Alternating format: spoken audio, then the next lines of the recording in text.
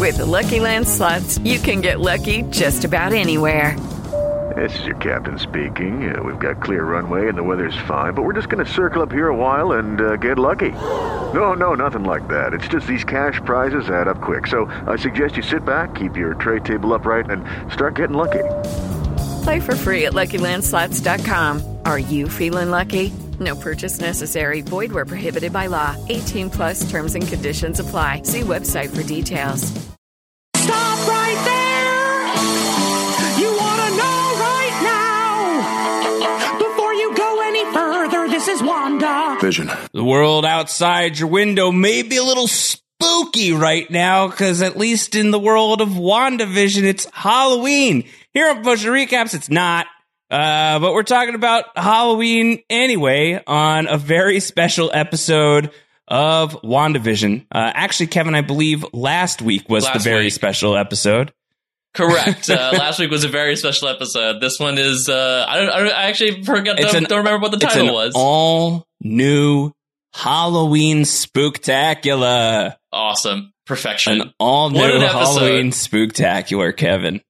Josh the 90s. Oh my God. Josh the 90s. We went full 90s here in a way that I don't think I had anticipated, Kevin, that we were going. The Malcolm in the Middle route was a surprise to me. A welcome surprise. I really, like, the moment it started, I was like, oh my God, it's Malcolm in the Middle. And the intro was so spot on with the effects and the music. The music, Josh. Yes. It's so grunge 90s and just completely spot on. And then the moment it started going with the kids talking to camera, and like Pietro was such a good fit for that because of like the eldest brother living with them for a while in there and being a bit of a doof. I thought like it was so great, and like the costumes and the the 90s. It's so weird to be like, I kind of missed the 90s because this was just so ridiculous in so many ways. But man, I kind of miss it. More than the 80s? Oh God, am I a 90s kid? I might be a 90s kid. You are a 90s kid. You were barely alive in the 80s, Kevin. Sure, I missed Yeah, you're a 90s kid. I was not forming memories for the majority Not in a real of it. way. Not in a real way. No, we're both 90s kids. So, of course, this was very nostalgic for both of us. Kevin, on Twitter, because there was a lot of chatter about this being the best episode of WandaVision yet. I'd like to talk that through. But on Twitter, I put out a poll asking, was this week's WandaVision the best episode yet? There is only one correct answer. And I placed it in a poll. There are 4 possible poll options on Twitter when you create one. And the choices were yes, no, maybe, I don't know. There is only one possible answer. And what's the correct answer? answer? Yes. Can you repeat the question? Yes, thank you. So, Kevin, you joined the very small list of people who properly ansed guys, this question. Come on. This was a bit, guys. You're not the boss of me. No. It was a bit. The whole tweet was a bit. But we'll get... Well done, by the way. Very well done. We'll get into that question. Of course, it's Kevin and I this week. Unfortunately, LaTanya cannot make it this week. LaTanya did pass along some thoughts on the episode to me. So I'm going to read these right off the top. This is what LaTanya wrote to me. She said, "Hey, everyone," Spider-Man style. "Hey, everyone, it's me. Or is it? I felt this episode with the force of 1,000. What is he going to do? Die twice? Hex blasts. Also, Hayward is clearly evil, possibly working for Hydra. He's incredibly aggressive and just a dick." LaTanya continues, "Monica is a better person than I, because if he'd have brought up my mother's death to tell me I wasn't fit for a job, he'd be on the floor before he could finish the sentence." She finishes by saying, "Also, oh my God, Wanda's powers are as magnificent as Elizabeth Olsen's acting talent." So those are the hot takes from LaTanya this week. And I co-sign just about all those things. If Hayward is working for Hydra, I'm not sure, but we'll get into all the possible Hayward stuff here this week, Kevin. Yeah. There's a lot in here. I definitely want to talk about the Hayward stuff because it was really interesting considering what I was saying last week about how they might be taking him and my feelings on that. So definitely interested in getting into that. But I think there is one thing we should probably talk about more than anything else. Okay. That is Pietro Maximoff's hair in the costume. I loved the costumes on everybody. Everyone looked great. I loved it. I mean, like, we've been waiting because, like, we've seen the gifs. We share it all the time in the Discord. Oh, yeah. Of Elizabeth Olsen sort of doing, like, the shoulder dance in the Scarlet Witch getup is very, very popular in the Poster Recaps patron community. And it's great. Like, the costume looks awesome. It looks, great on her, as does the Vision's costume. I love the explanation of the luchador, approach to it. And then, if that wasn't enough, you had Wiccan showing up in his Wiccan costume. Yes. And then you had Pietro throwing on the Quicksilver classic costume, which we have not seen.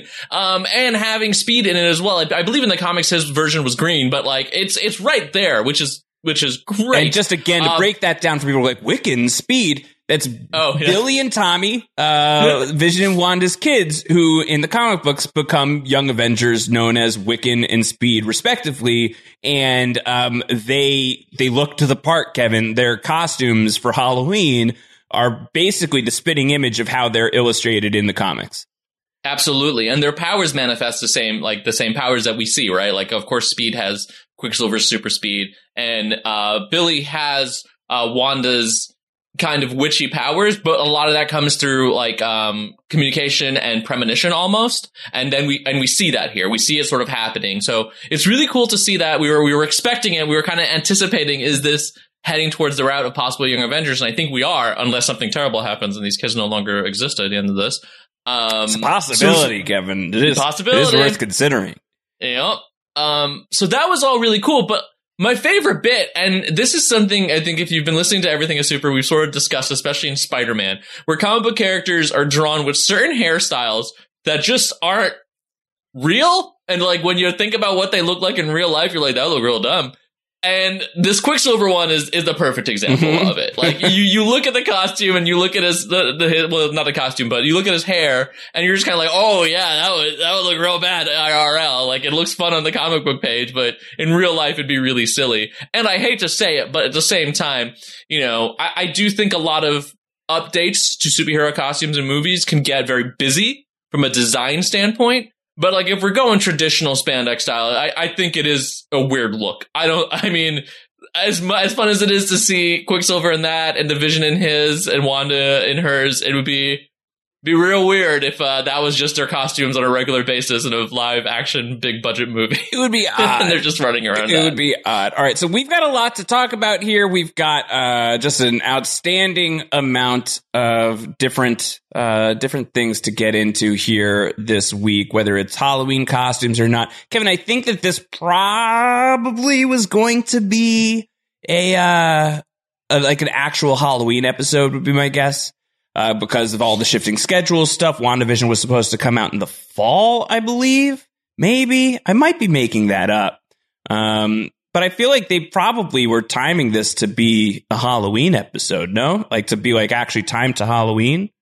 It's quite possible, but honestly, that's not far off from like what happens on sitcoms too, right? Like, they always try to time it, but for some reason or another, if an episode gets pushed, it comes out weird, right? Like, I think Brooklyn Nine-Nine, that's happened a few times, and sometimes they've course corrected, where they've filmed it to be like, okay, well, we didn't make the Halloween, so it starts in Halloween, and now it's like, New Year's, now it's Easter, and like, so the episode jumps.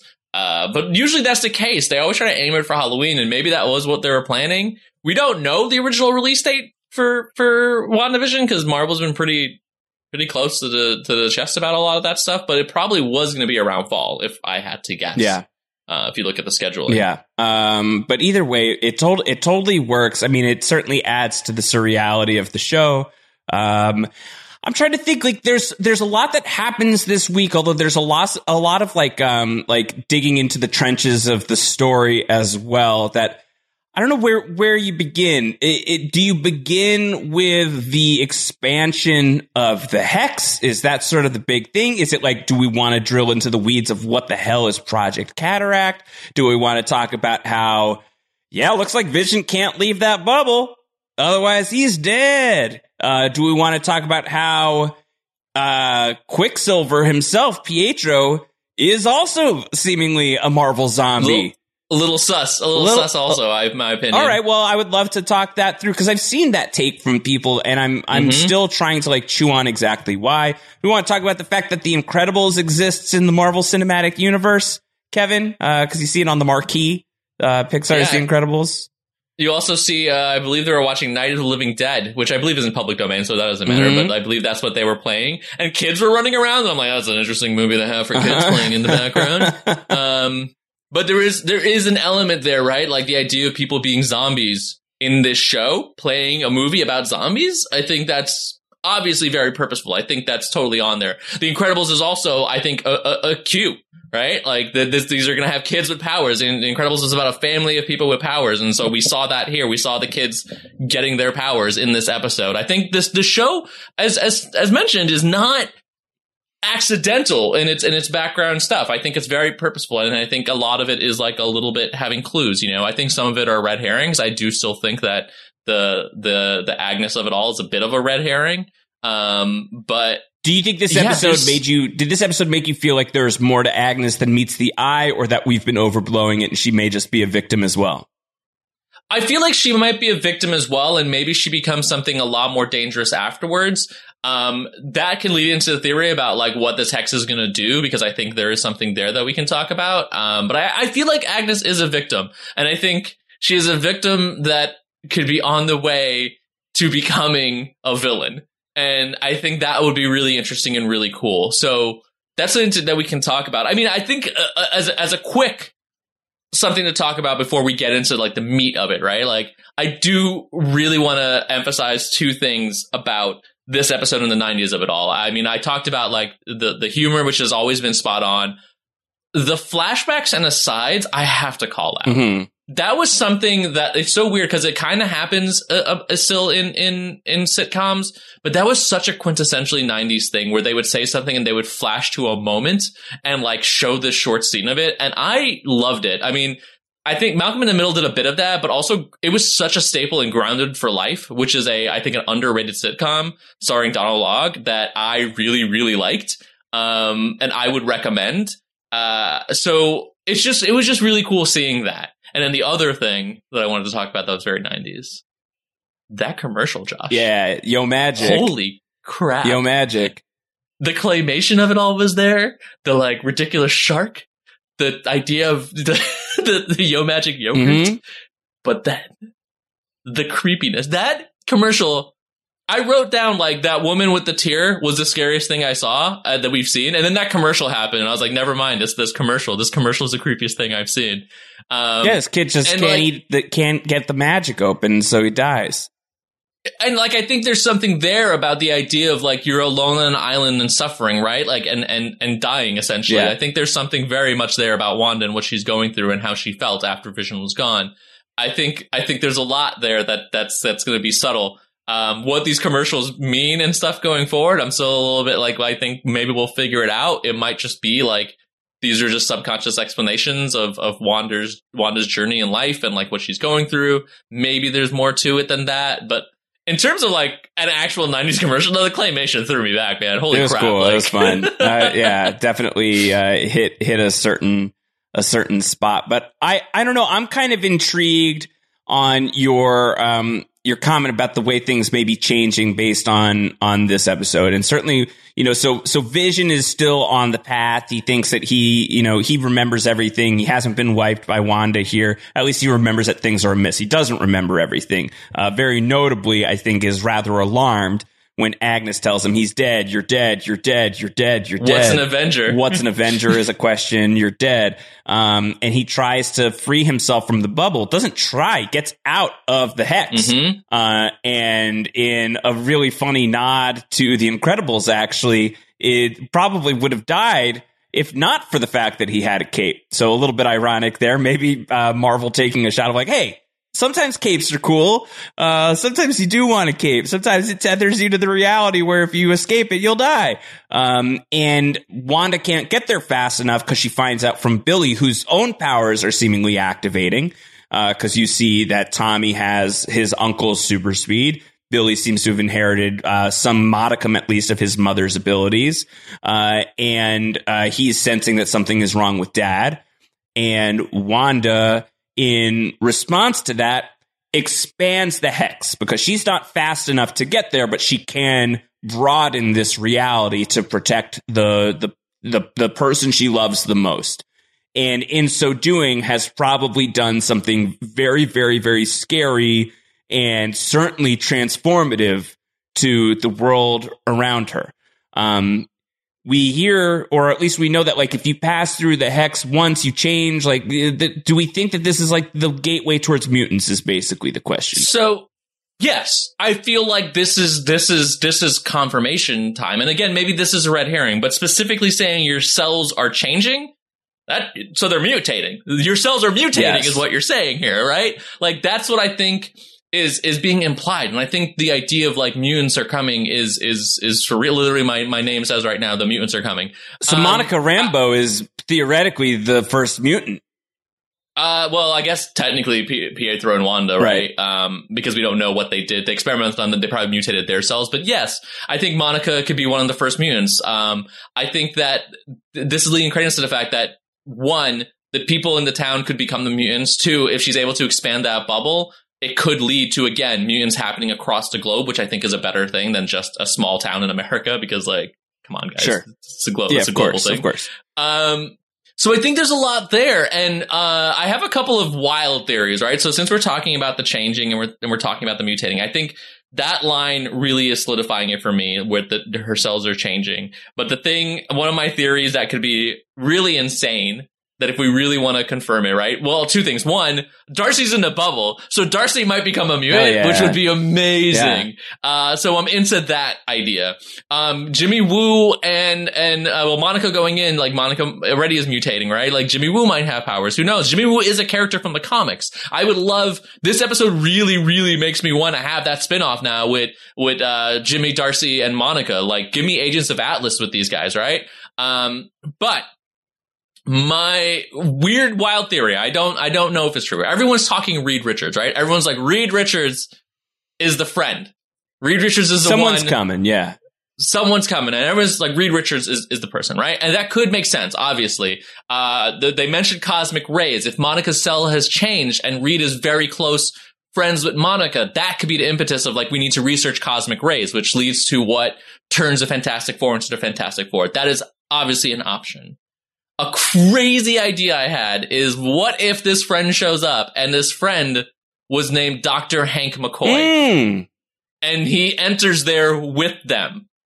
You get Beast. So there is a possibility here, right? There's a number of reasons why they're can be holding it a secret. It could be nothing, again, a red herring. Oh, Kevin, it could be that it's Reed Richards, or they're holding it because it's Hank McCoy, or any number of science-based X-Men, really. And that is the confirmation. If Hank McCoy shows up, even as a human to start, the X-Men are here, kids. So I think that's a wilder theory. I love your Jonathan Majors theory. I think that's a high possibility as well. People are talking about the John Krasinski of it all, also a possibility. There's clearly a lot that could be happening, and I think I love this. The worst answer is nothing, and I feel like there is a concern there. That's also leading to what? There's no way it's going to be a nothing thing. They keep talking about the astrophysicist. This is a weekly show, so now we've got 3 weeks where we've been talking about, all right, who is it? Like, this is Kevin Feige is smarter than that. Like, this is not on the show unless there's a payoff. The question is just, like, what's the magnitude of the payoff, I think. Right. And the magnitude at this point, because it's a weekly job, is that it has to be big. Yes. And I think the red herring could be the Agnes thing, right? But here's how I think it loops around. I think Agnes is not doing well. She's not taking this well. She's not taking what's happening to her well, understandably. If this thing is mutating people and changing them, I think the Agnes that we're seeing could become the witchy Agnes Harkness, could become the villain, the possible villain that they might become in this world. Got it. So this could be how that happens. So all our theories about, like, it's actually Agnes Harkness could be true, just not yet. Right. And once the mutation happens, because we're gonna have to have some evil mutants in this world. That's how the mutants work, sort of. Depending on your POV. But from my perspective, it's the other mutants that anyway. Anakin? So, like, I think there's so much there, right? This bubble expansion thing, and the changes are huge, and the implications are crazy and wild, and we're gonna find out soon. There's 3 episodes to go, so I think the big stuff is coming. I was actually hoping this episode was gonna end with the friend showing up, with the name of the friend as a big, like, wha-bam. But I think the expanding bubble is also solid. It felt a little abrupt when it happened. I was like, oh, is that the ending? Okay, but it's still a big moment. It's still a huge moment to see the global implications of what Wanda's capable of. I will say there has been a lot of this, like, this was the best episode yet sort of discourse. It did not feel that way to me watching it. I don't know if I'm on an island on this one, like the kid who can't open his yo magic. I loved this one because I've loved all of WandaVision, but I feel like we've had a couple of stronger episodes than this.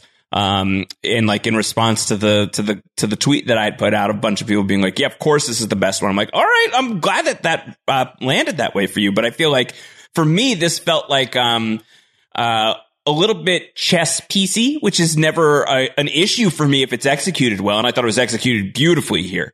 But a lot of this is like, for me, this episode this week has just like raised a bunch of questions. One of which is like, what are the ramifications of the Hexplosion? You know, like now that this thing is blowing up, is it going to grow even bigger? You have to, I have to think yes. I think the answer to that is like, obviously this is going to get huger. How is this going to tie into the multiverse stuff? Because it feels like Quicksilver is not the X-Men Quicksilver, right? Like it feels like the Quicksilver here is just like a recast of the Aaron Taylor Johnson Quicksilver.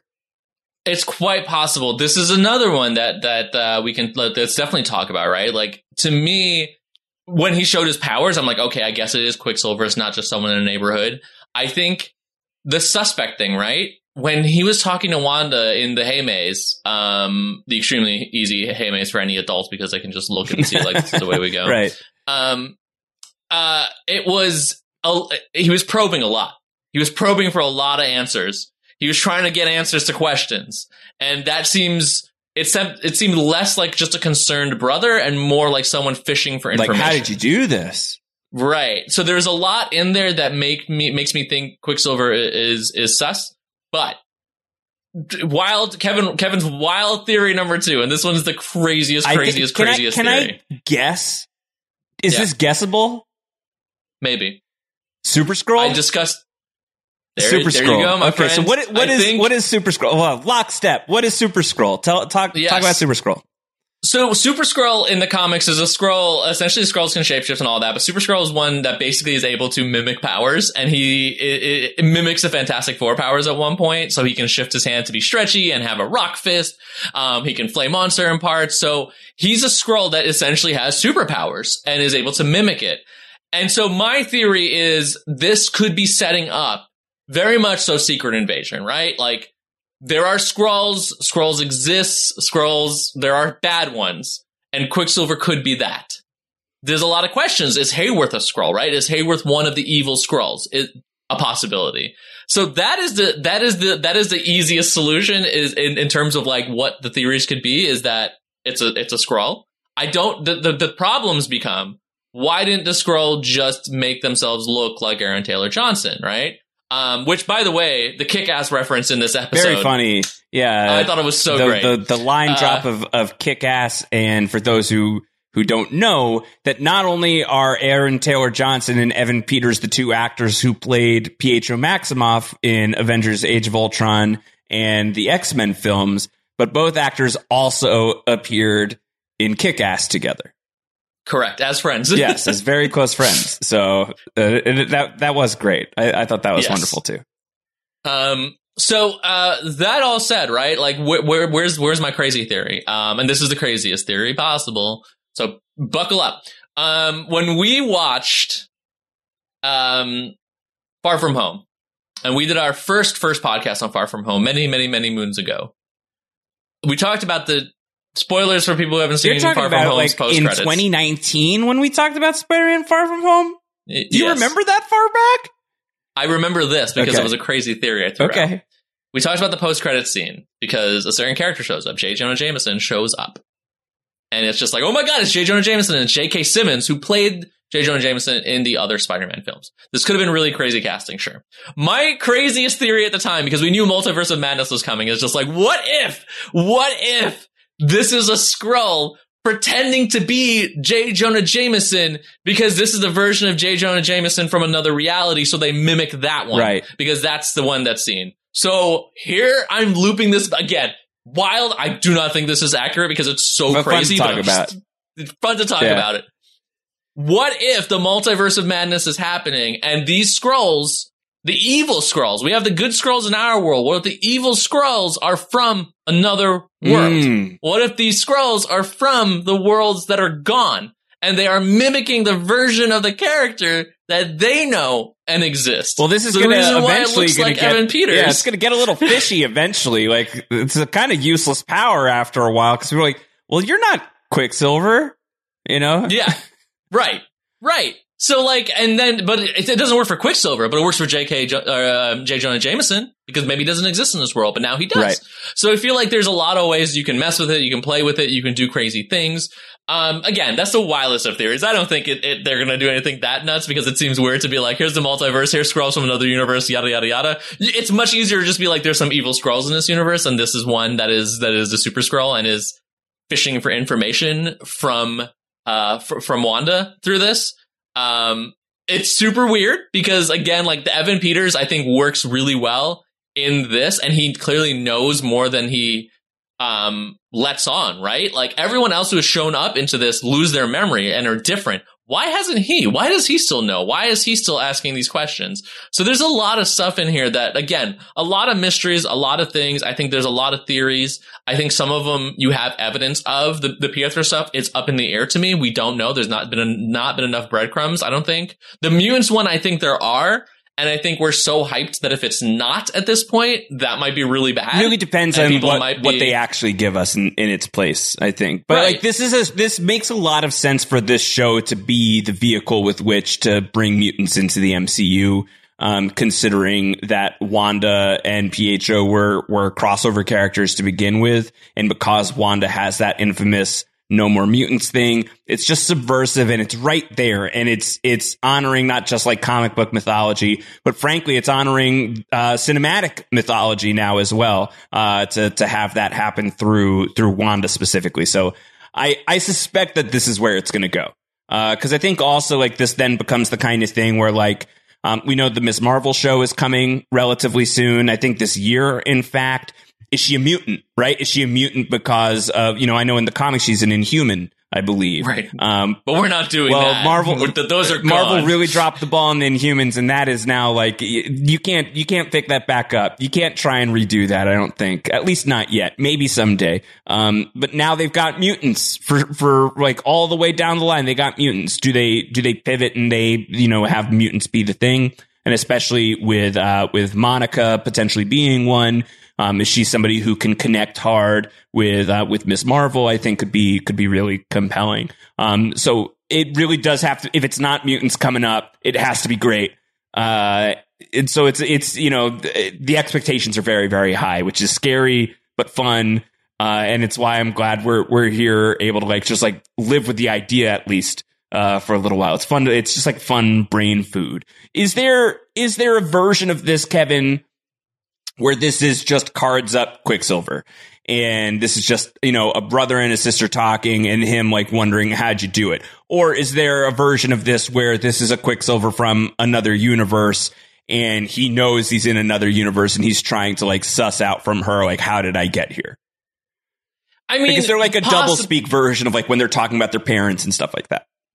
It may be, but this is the hard part, because if it is Quicksilver from a different universe, the Quicksilver from the universe that we're talking about, and this could just be a universe of another universe, the multiverse is wild and crazy, why does he know anything about Wanda? There is no Wanda in the other universe. So there's a lot of questions there about what he knows, what he doesn't know. Why does he know certain things that he wouldn't know if he was from the other universe?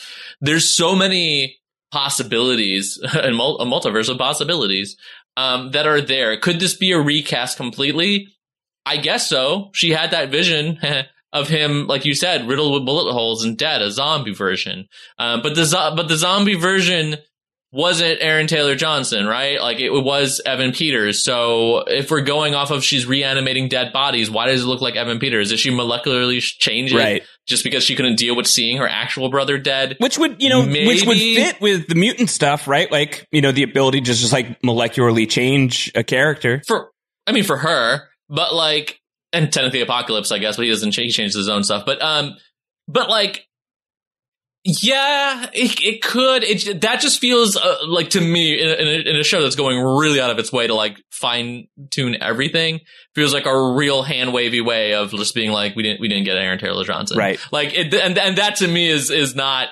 I would rather a different explanation, sure, just because it's so weird. I don't know. It's also so odd that if that's how it continues afterwards, that she wouldn't just change him back, just because like.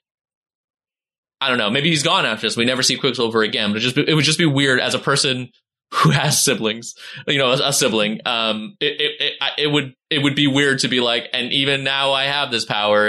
I just will make them look like someone else. I don't think that's a decision that makes sense from a perspective of people with siblings all the time. But yeah, who knows? Who's to say? It's also kind of an odd storytelling thing too.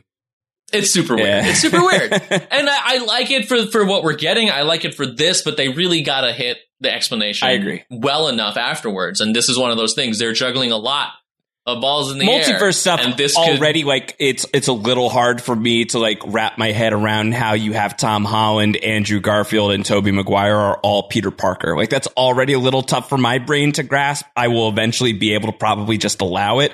But if we're not even, like, bringing in multiversal shenanigans into it, then I'm kind of really lost. Yeah, and I think that's going to be the struggle that they're going to have to work through. The multiverse and this is where the multiverse becomes dangerous. I love the multiverse. I love it. I love the concept of it, right? But I specifically love it also when they are separate, because it allows for you to tell all these stories and not jumble them together too much for people who don't quite get it or who haven't been following all this stuff. And all of a sudden you're like, why are there all these different versions? How does this make sense? I think that's where the multiverse gets problematic. And that's what we've seen from certain companies under certain people being in control of them. Just makes a mess of it. And the multiverse gets nuts. Yeah. But for me, I like the idea of having these different versions and able to explore different types of stories. It's like What If. The What If animated show coming up is allowing to me the cool things of the multiverse, where you're allowed to see these other worlds, and it's not like necessarily like immediately all of a sudden Haley Atwell, Captain America or Captain Britain is going to show up, because it's just like, what? This doesn't make any sense. Why is this person here? So yeah, it can get real weird real quick, and I'm not worried. But this is, as a person who, has consumed so much media, and get ready for this reference, I'm worried about it being a Lost or a Battlestar instead of a Watchmen, if you shall. Where one of them, I think, set up all the pieces cool right now. Oh my God. One of them set up the pieces properly and paid off what they were delivering, and it felt really great. Right. And the other one decided to shift because too many people guessed it, which is nonsense and ruins your storytelling. And then the other one had no idea where they were going and just juggled all these balls in the air, hoping that they were going to catch some of them, and most of them fell on the floor, and people had opinions about it. So I feel like this is, I don't know, Josh. It's hard to figure out and parse from my previous feelings about certain episodes of those shows. Gonna fight you. Yeah, offline, I'm gonna fight you. Tell me I'm wrong. I'm coming to California. I'm gonna fight you. So I hope it doesn't head that way, but I am worried a little bit. They're juggling so much, and I really hope they catch all of them. There's so much cool potential. And because it's bigger than just a project. Feige. It's bigger than just a project. It's bigger than just a show. What they're trying to do is they're taking a huge leap forward. And I've said this before. A leap forward? A step forward in the evolutionary process, maybe? Yes, a mutation. They're mutating. The MCU is mutating potentially, and that's awesome. And it's great. But it seems like if they are going in like the X-Gene direction and bringing in X-Men, and they're also trying to do some Fantastic Four stuff and multiversal shenanigans, like cool, great, awesome. And you did Thanos and you did Endgame, so I believe you can do it. It doesn't mean that your heart isn't in your throat a little bit as to whether or not, like, will the plates land and continue spinning as the act suggests they are supposed to do? Or will something bad happen? But that is like the delight in this part of the process, I think, It really is. To relate it to something that we are very familiar with right now, you especially, Josh, and what's happening right now in the post-show recaps Discord, in which you can join by going to the Patreon. And Patreon.com/post-show recaps. Patreon.com/post-show recaps.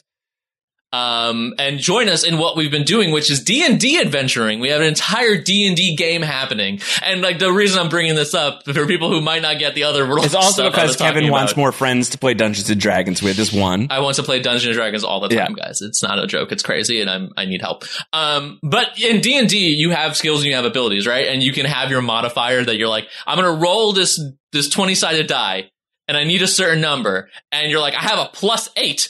There's no way this can go wrong. Sometimes right? it goes wrong. And sometimes you roll that dice and it comes up a 1 and you're in trouble. Yeah. And so I think right now we're excited. We're like, all right, they can do this. And the dice is rolling and you're just biting your nails in anticipation of where it's going to land. Sometimes the dice really break bad. Exactly. So I think that's where we all are right now. We're 3 episodes to go. That's where we all are right now. And this isn't even touched on the Hayworth of it all and the other parts of it. Let's shift into so Hayward has this project Cataract, which is pretty on the nose with Vision. I can't see anything. I got these cataracts. But they've had tabs on Vision. They've been tracking him. Do we have thoughts, feelings, possibilities? Is Hayward more than just like a bureaucratic bad guy? Is he more than just like a dude in a suit who's kind of a terrible person who is talking about his colleagues in demeaning ways that Jimmy Woo is going to have to like stand up and be like, don't do that? It's not even. I like that. It's not even. Don't do that. He didn't play his game right. He's trying to like make his joke and want a funny response. Jimmy just shut it down with the like. We don't have time for that. If you're finished diminishing your coworkers, which I think is just such an awesome line, and just Jimmy Woo, just great moment. So I think that's the moment too for me, right? Like this conversation is coming up, and LaTonya brought it up as well. Last week, and I wish it was a little more complicated. Maybe there's more to him, right? Maybe there's more to him and he's a Skrull. Maybe he is just a bureaucratic guy, and Vision's an asset. Vision is an asset for S.W.O.R.D. Like he is the world's first artificial intelligence, right? And a powerful one at that. That is an important asset, and someone stole it. So you're going to want that back. So I get that from just a bureaucratic man process, right? The thing I didn't necessarily like is that for the last episode, again, I could see where he's coming from for a lot of it, because I could understand it. I don't agree with it, but I understand it. But I feel like they wanted to shut it down in this episode, and so they threw in this line about like bringing up Monica's mom. And it's just like, okay, so he's a villain. Like, the end. Like, there are tricks writers do to make sure that you feel a certain way about certain characters. They do it with heroes all the time. Save the Cat is the most famous. How do you want immediately for your hero to be acknowledged as a good person? You have them do a good small deed. The old tradition is saving the cat. You can do lots of things. Helping an old lady across the street immediately establishes this is a good person. I should like them. This is an easy line to throw in to be like, this is a jerk face asshole, and I don't like them. So I think they put that line in there to really just kind of like, yeah, he's a bad guy. Right. Which I do think takes a little bit wind out of the sails of like possible discussions we could have, because it's hard to be like, well, he's clearly a villain. And when you side with the villain, you're sometimes can have trouble when they're that much of a dick. But that's my biggest issue there, right? With the Hayward stuff. But could he be more? Maybe he could be a Skrull. They could all be Skrulls. Skrulls could be everywhere. It's a secret invasion. Right. A lot happened in 5 years, and I mean, they keep mentioning that, and I'm so happy that they do. Like I think Monica's the one who's like, don't lean on that as an excuse.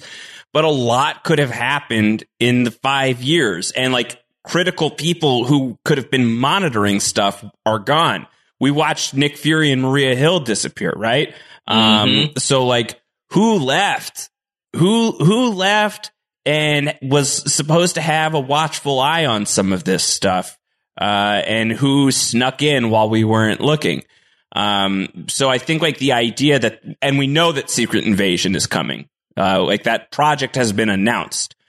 So whether or not it's like Skrulls or the Kree, because Nick Fury mentions the Kree in Far From Home. But you have to remember that that's a Skrull that is saying those words. So like, right. It's Talos, not actually Nick Fury. I think like it is worth wondering where all of that fits within all of the Marvel projects, frankly, for the time being. So is Hayward a Skrull? certainly would make some version of sense. Does feel a little obvious. So I do think that there's just a world in which like he's just kind of like an overwhelmed D-bag. That is also possible, that this guy just kind of sucks, and also he's got a lot on his plate, and so any sense of like civility or decorum is kind of out the window considering the stakes of everything. And also could be the kind of thing, and whether or not it lands, your mileage will vary, where like he seems to be outside of the hex blast zone right now, right? Like him and Jimmy and Monica seem to have escaped the hex for the time being. Is the kind of thing where like the show wants us to not like him that much right now, so that when he does some sort of heroic sacrifice, like you're surprised. If he does. Right. If he does. Maybe he doesn't. Maybe he's just a jerk. And which also, again, a possibility. I think, there's not as much writing on the line of that one. Like that's a juggled ball, but I feel like you can catch that pretty well. I feel like the show wants us to be really sus of him to a point where like I think like it's a look over here. It's like, oh, look at this. So you're not going to so that you're forgetting about Agnes, or you're forgetting about Quicksilver, who could be a Super Skrull, or I know a lot of people still feel like Mephisto is a possibility, given like how the literal devil, plays into some of the Wanda backstory. I'm still having a hard time mapping that onto this.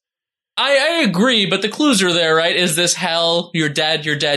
Are we all dead? Like, the idea of like repeating the same thing over and over again at the edges where they're just doing the thing. That is very much Greek mythology Tartarus situation where people like to pushing the boulder up the hill. That's a classic, right? So you have a bit of that here. You have a bit of people just doing the same things over and over and unable to escape. So there's a lot of that there.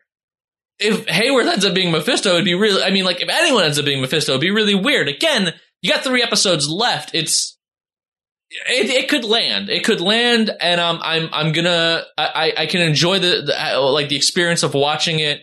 But, in my usual way, if I'm breaking apart the fan and the person who's just consuming the media from the person who tries to analyze and look at it from the storytelling standpoint, I think that's a huge mistake. I think bringing in a villain like that at the 11th hour is not great storytelling. What makes more sense to me, Kevin, is if like there's like a post-credit scene at the end of this thing and Mephisto is like, oh, that Wanda person is someone to do some stuff with. That was crazy. Right. And then like that follows into Multiverse of Madness or something like that. I think that's sort of to the spirit of like what you're talking about with like Agnes, that she could be Agatha Harkness, but not yet. Like I think like Mephisto could be involved, but not yet, I think is probably my preference. Yeah, and I think that's the way to go with it, right? Like your villain of the story, I think is Wanda Maximoff, and I think that's fine. I think that's okay. And they're leading to some crazy stuff because you see what she's capable of. And if there's one thing to make you feel urgency is putting your heroes, who seems to be your Monica, your Jimmy, and your Darcy, and your Vision, against something that feels insurmountable. And I think that's being accomplished by showing what Wanda's capable at the end of this. I think this is, if you are looking at it from a structural standpoint, we're heading into the end of Act 2. We're heading to the climax. This is the big moment. This is the like all seems lost. And I think we're hitting that right now. Yeah. And that's interesting because you also, speaking of Vision, something I did notice in this episode with Vision, I talk about how much I love Captain America as a great analog to Superman, and I do agree with that 100%. I think the character really embodies a lot of how I see Superman to be treated. But if you look at the idea of like what is Superman full stop in the way that he has mostly been presented, Vision's Superman. Yeah.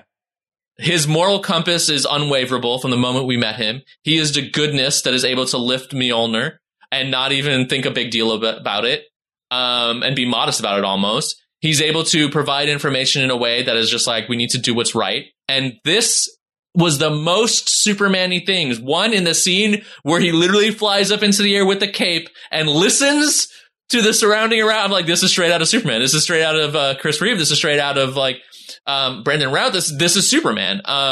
And when he goes out of that bubble and he's being ripped apart and he is dying, what he says is, you have to help them, not himself. You have to help them. And that is the most Superman-y thing that could be done. The idea of like, this isn't about me. If I'm dying right now, it doesn't matter. You have to help the people in there. That's what's important. The people. That is Chris Reeve at the end of, in Superman 2 when Zod and everyone is smashing stuff up and he's just like, you have to stop the people. I think, or, have to stop, the people. It's so Superman-y. And to me, I really like that because it's really funny at the same time where a lot of people talk about how they don't like Superman. I'm like, if you like Vision, I got news for you. You like Superman. Right.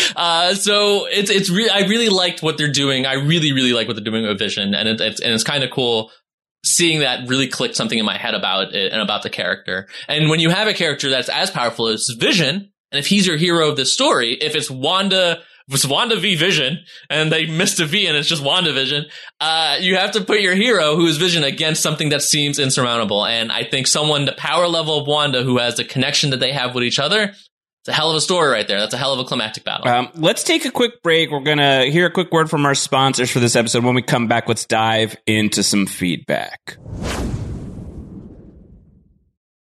Step into the world of power, loyalty, and luck. I'm gonna make him an offer he can't refuse. With family, cannolis, and spins mean everything. Now, you wanna get mixed up in the family business. Introducing The Godfather at ChumbaCasino.com. Test your luck in the shadowy world of The Godfather slot. Someday, I will call upon you to do a service for me. Play The Godfather, now at ChumbaCasino.com. Welcome to the family. No purchase necessary. VGW Group. Void where prohibited by law. 18+. Terms and conditions apply. With the Lucky Land Slots, you can get lucky just about anywhere. This is your captain speaking. We've got clear runway and the weather's fine, but we're just going to circle up here a while and get lucky. No, nothing like that. It's just these cash prizes add up quick. So I suggest you sit back, keep your tray table upright, and start getting lucky. Play for free at LuckyLandSlots.com. Are you feeling lucky? No purchase necessary. Void where prohibited by law. 18+ terms and conditions apply. See website for details. All right, Kevin, let's get into the feedback for this one. This is from Josiah, who says, I'm kind of sad we jumped all the way to 2000 for a Malcolm in the Middle parody. I was hoping for some Full House Olsen vibes with cool Uncle Pietro. Kevin, do you wish that we had done a little more in like the Miller Boyette realm? I mean, maybe we got a lot of it, not a lot, but we got a touch of it, right? In the Family Ties / Growing Pains era. Would I have loved straight Full House? Yes. That would have been really interesting. But as a person also who it would have felt a little, because Full House and Family Ties and Growing Pains all had the same tonality, right? Like, it's a very special episode. The music starts at the end. We have to all learn a lesson and we'll talk and we'll hug about it. Like, that is very Full House. So it felt like they would have rehashed territory a little bit. I liked how they did it with Malcolm in the Middle. The Goofy Uncle is a thing that's also part of that era. It's Malcolm in the Middle, as I mentioned, where it's the older brother or eldest brother.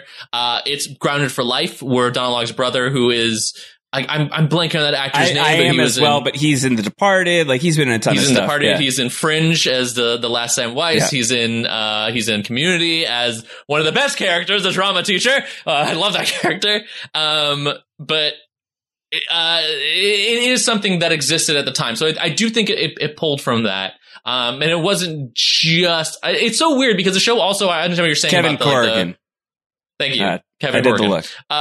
The look. The show seemed to be doing the late blank to the early blanks. So there is crossover. So like what we saw last time was like the late 80s to early 90s. And what we're seeing here seems to be the late 90s to the early 2000s. And so it would not be my surprise if the next episode is more like Modern Family, where we're leading into the late 2000s, early 2010s. And they established the idea of talking to the camera here, but now we're going to get the faux documentary style, which would be real interesting. Especially if you have people who are like Darcy, who are in this world and now have to talk straight to camera about being confused about being in this world. I think it's there. I think that's where they're headed to next. So I agree, but I like what they're doing. I like the jumps. I can't have everything. It's just too hard. There's just so much out there that would be impossible.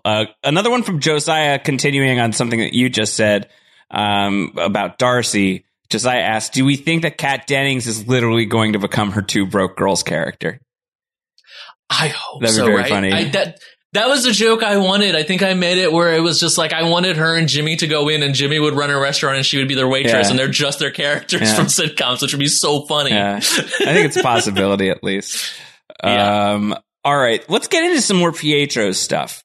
So the great Jason Curtis Rivera wrote in and said, when introduced, Uncle Pietro remarks about Vision, "Who's this popsicle?" implying he doesn't know who Vision is. But then he recounts his Age of Ultron death in which Vision was part of the team. So let's get some predictions going on what's up with Pietro. To that point from Jason specifically, Kevin, does Pietro really know Vision at that point? I guess, did Pietro interact with Vision in Age of Ultron? There's like the big hero shot in Sokovia. I imagine they're all there, right? They are, and I think they would have crossed paths briefly, but they wouldn't have had conversations. Right. Actually, he knows what Vision is because he is the one, when they're arguing about what to do, about whether or not to bring Vision to life, he literally rips all the things out and it's just like, oh, I'm sorry, were you guys talking? This is suspect. He should know. He should know. So the great Riley chimes in. Riley thinks this is what's up with Pietro. Pietro is the Fox version of his character, but Wanda put her Pietro's memories in him. And at some point, when Vision sort of does that brain zap, he's going to have the memories of the Fox Pietro. Riley thinks that Wanda is seeing her memory of the dead Pietro and putting it on him. He still has the personality of the Fox Pietro, and as he brings up, she lets people keep their personalities. Whew! That's a real quick way to turn Pietro into his original villainous self in the comics. When Pietro and Wanda were first introduced, they were, in fact, villains as part of the Brotherhood of Evil Mutants. If you want Pietro in this world to take that route, to be mad, to be kind of a bad guy, finding out that someone messed with his memories and ripped him from his universe and threw him into this one is a good way of doing that. So that's really interesting, Riley. That's really interesting. All right, this is a wild one from Kyle King. We've had a lot of wild theories on here. I'm about to say, I threw out some real crazy ones, so let's do this. This one is really wild. You ready? This is from Kyle. Kyle says, I think Evan Peters is Reed Richards.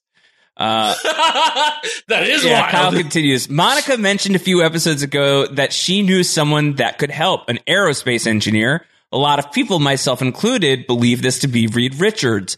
Monica mentions this episode that she needs to get to her guy on the ridge, implying that her guy, maybe Reed Richards, is already in the area. My thought is that Richards showed up and Monica briefed him on what's going on, and he figured out a way into the Hex to do some recon. This version of Pietro knows stuff he shouldn't know, like Vision dying, but also doesn't have the whole story, like what exactly happened during their childhood. I think Monica knew that Wanda would trust Pietro to give him insight. Why else would Pietro be asking stuff like, how'd you do it?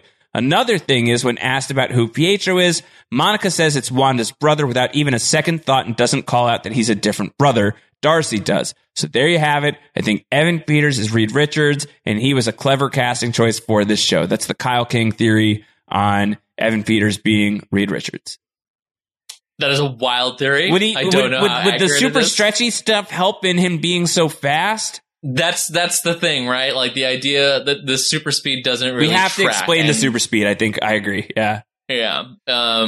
And that would be a wild theory. But again, I just threw out the joke that he's a Skrull from another universe. So I think it's too risky to play Reed Richards as anything other than fairly straight up. Like the thing that you get to do with Reed Richards is like maybe surprise us with the casting choice. Even if like John Krasinski is not a surprising casting choice because he's been number one on the call sheet for all the fan theories surrounding Reed Richards since, I don't know, forever. So it's not that it would be surprising about the casting choice, but the surprise of like the arrival. But then also like, who are some surprising casting choices? Like, I think like those are like the things that you can do with a Reed Richards reveal. But the reason why I think doing it with Evan Peters would be way too risky, because he's already Quicksilver. There's already two Quicksilvers, and now you've got Evan Peters who's now playing a Quicksilver and Reed Richards, is a lot to put on a character who has never been done successfully in the big budget realm.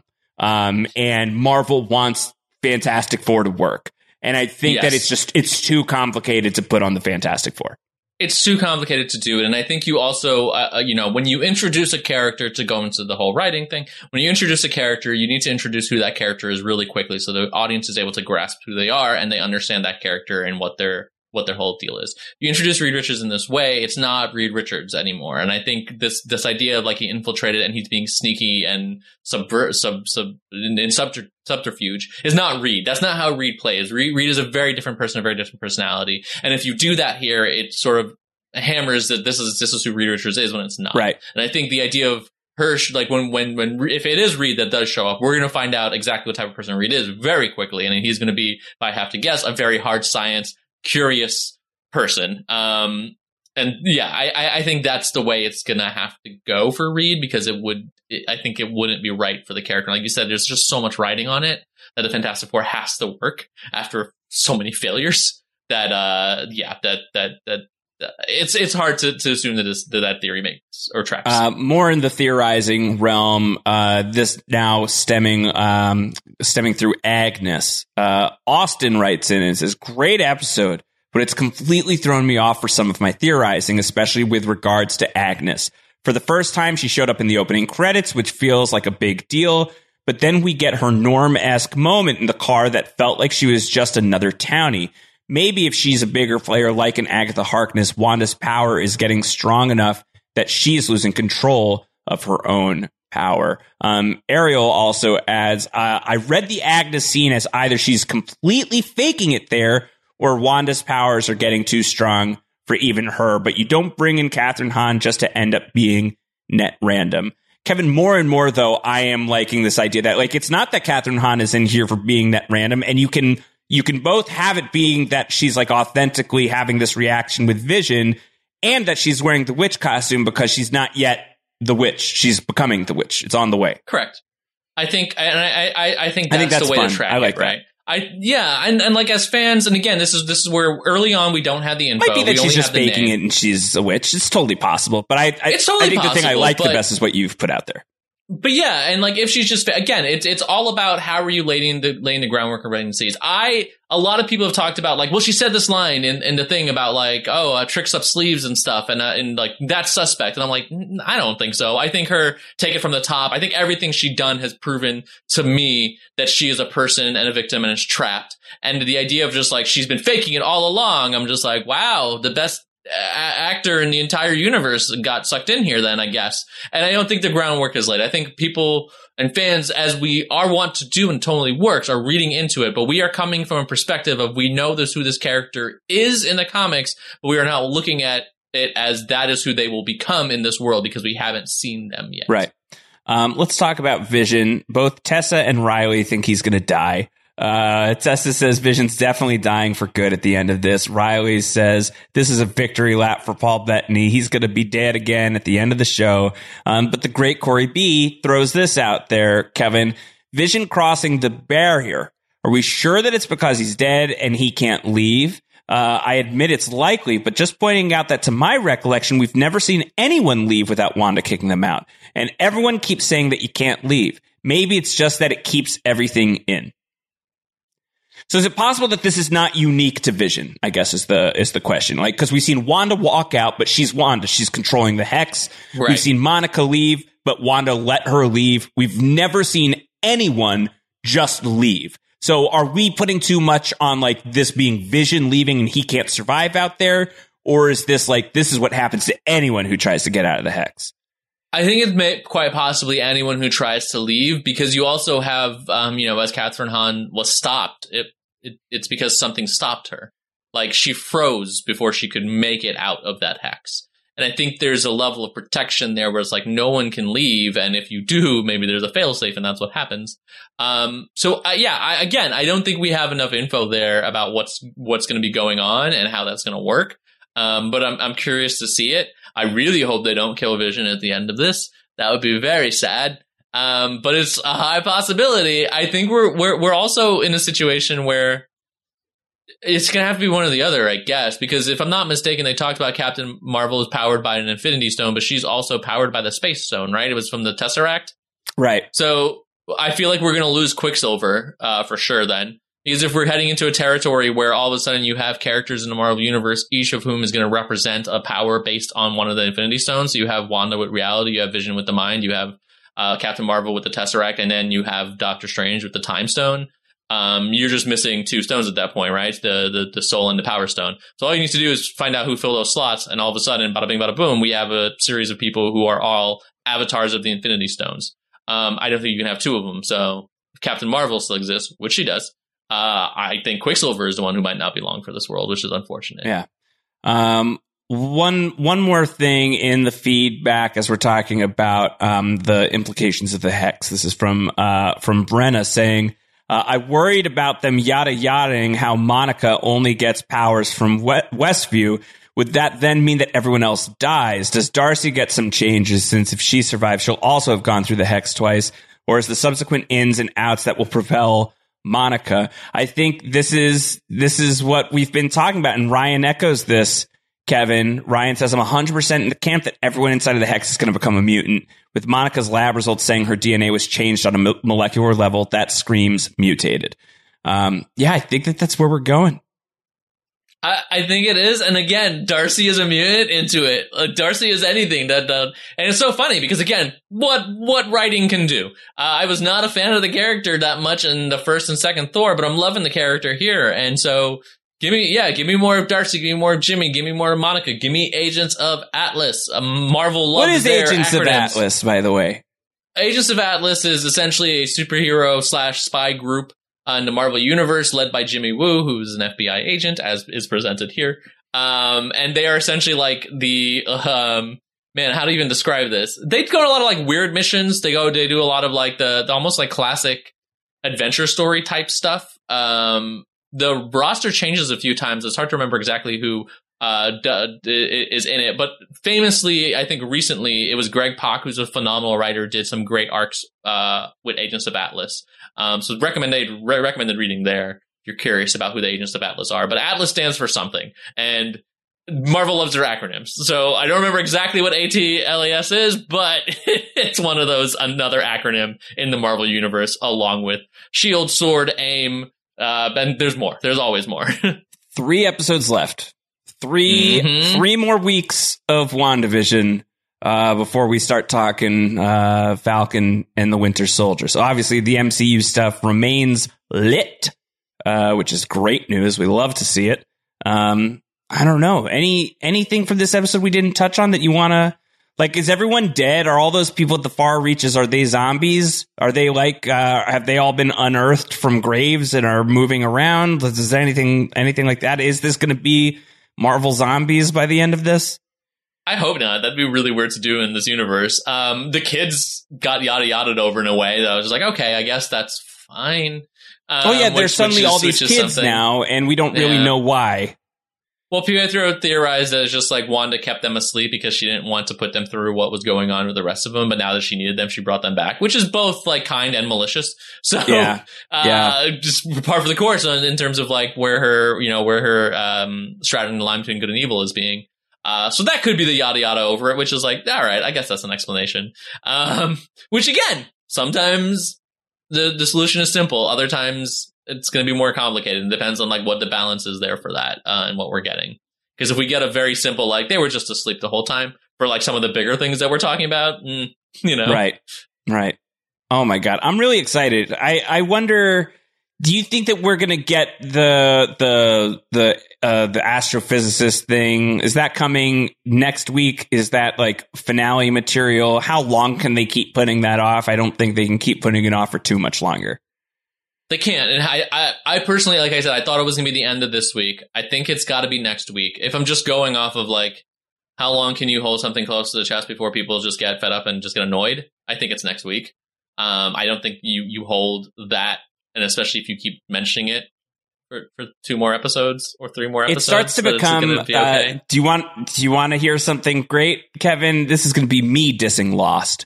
Perfect. It becomes in season 4 when they keep talking about who's your spy on the boat. It's like, No one would reasonably ask that question over and over again. No one cares who the spy is. You've got a spy on the boat. Okay, that's the answer. They're never going to stop down and think like, who is it? Is it someone we know? What are the odds of that? And yet they kept asking the question and kept bringing it up over and over again. It's my least favorite thing on Lost. And I feel like this is because because it's false mystery building. And like, I think that this is going to veer into that territory if they don't like give us something relatively soon, because you said like an hour away, right? Like very close by.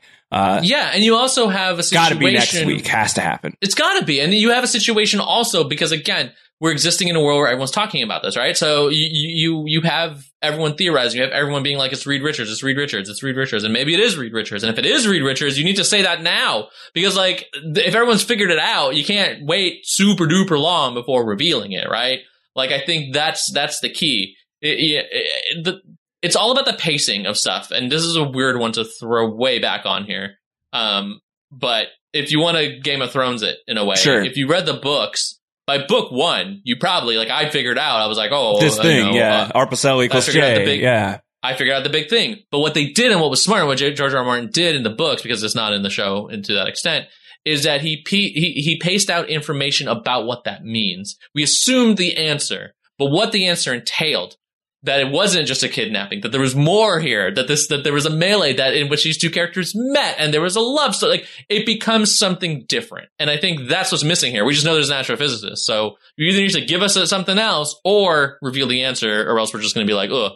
Another thing that's like a side effect of COVID ruining all of these schedules, all of these like intended release schedules, though, is that this show would have come out before Mandalorian season 2, I think. And so we live in a post Mando season 2 world, and post Mando season 2,